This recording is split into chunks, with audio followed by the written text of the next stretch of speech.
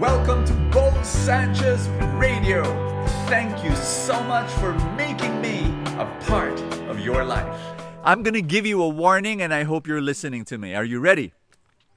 Be careful with who you criticize, because you may end up criticizing God Himself.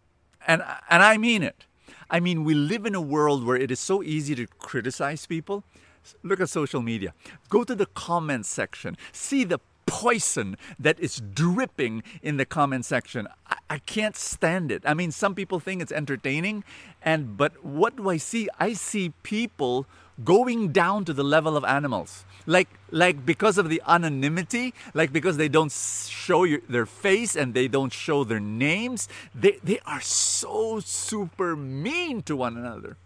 And sometimes, because of this, we live in that world that I meet some people, they're like self-appointed critics of the world, that they think that God appointed them to criticize.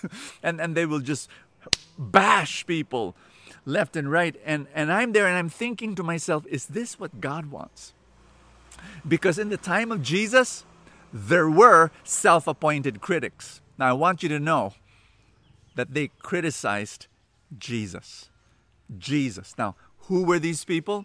Hi, my name is Bo Sanchez. Welcome to Full Tank, your place of inspiration. I pray that you will be so blessed as we share the gospel for the day. It's Mark chapter 3, verse 23. And you've got Jesus being criticized, hammered by religious leaders.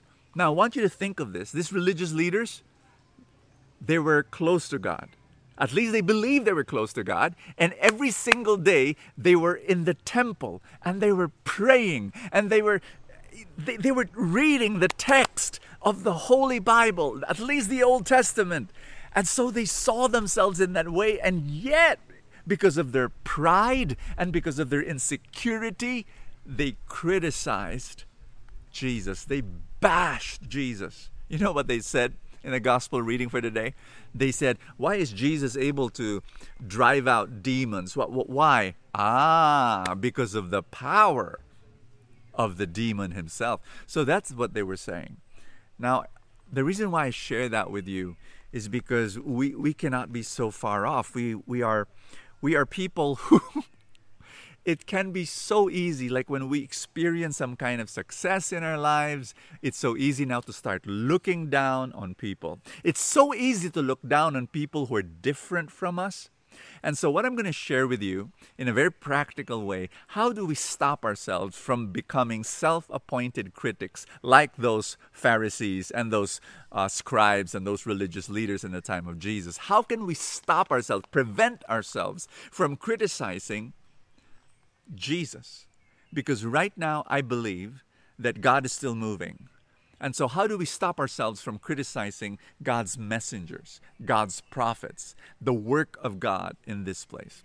I'm going to share with you 3 things that you tell yourself so that you stop being judgmental and, better than thou.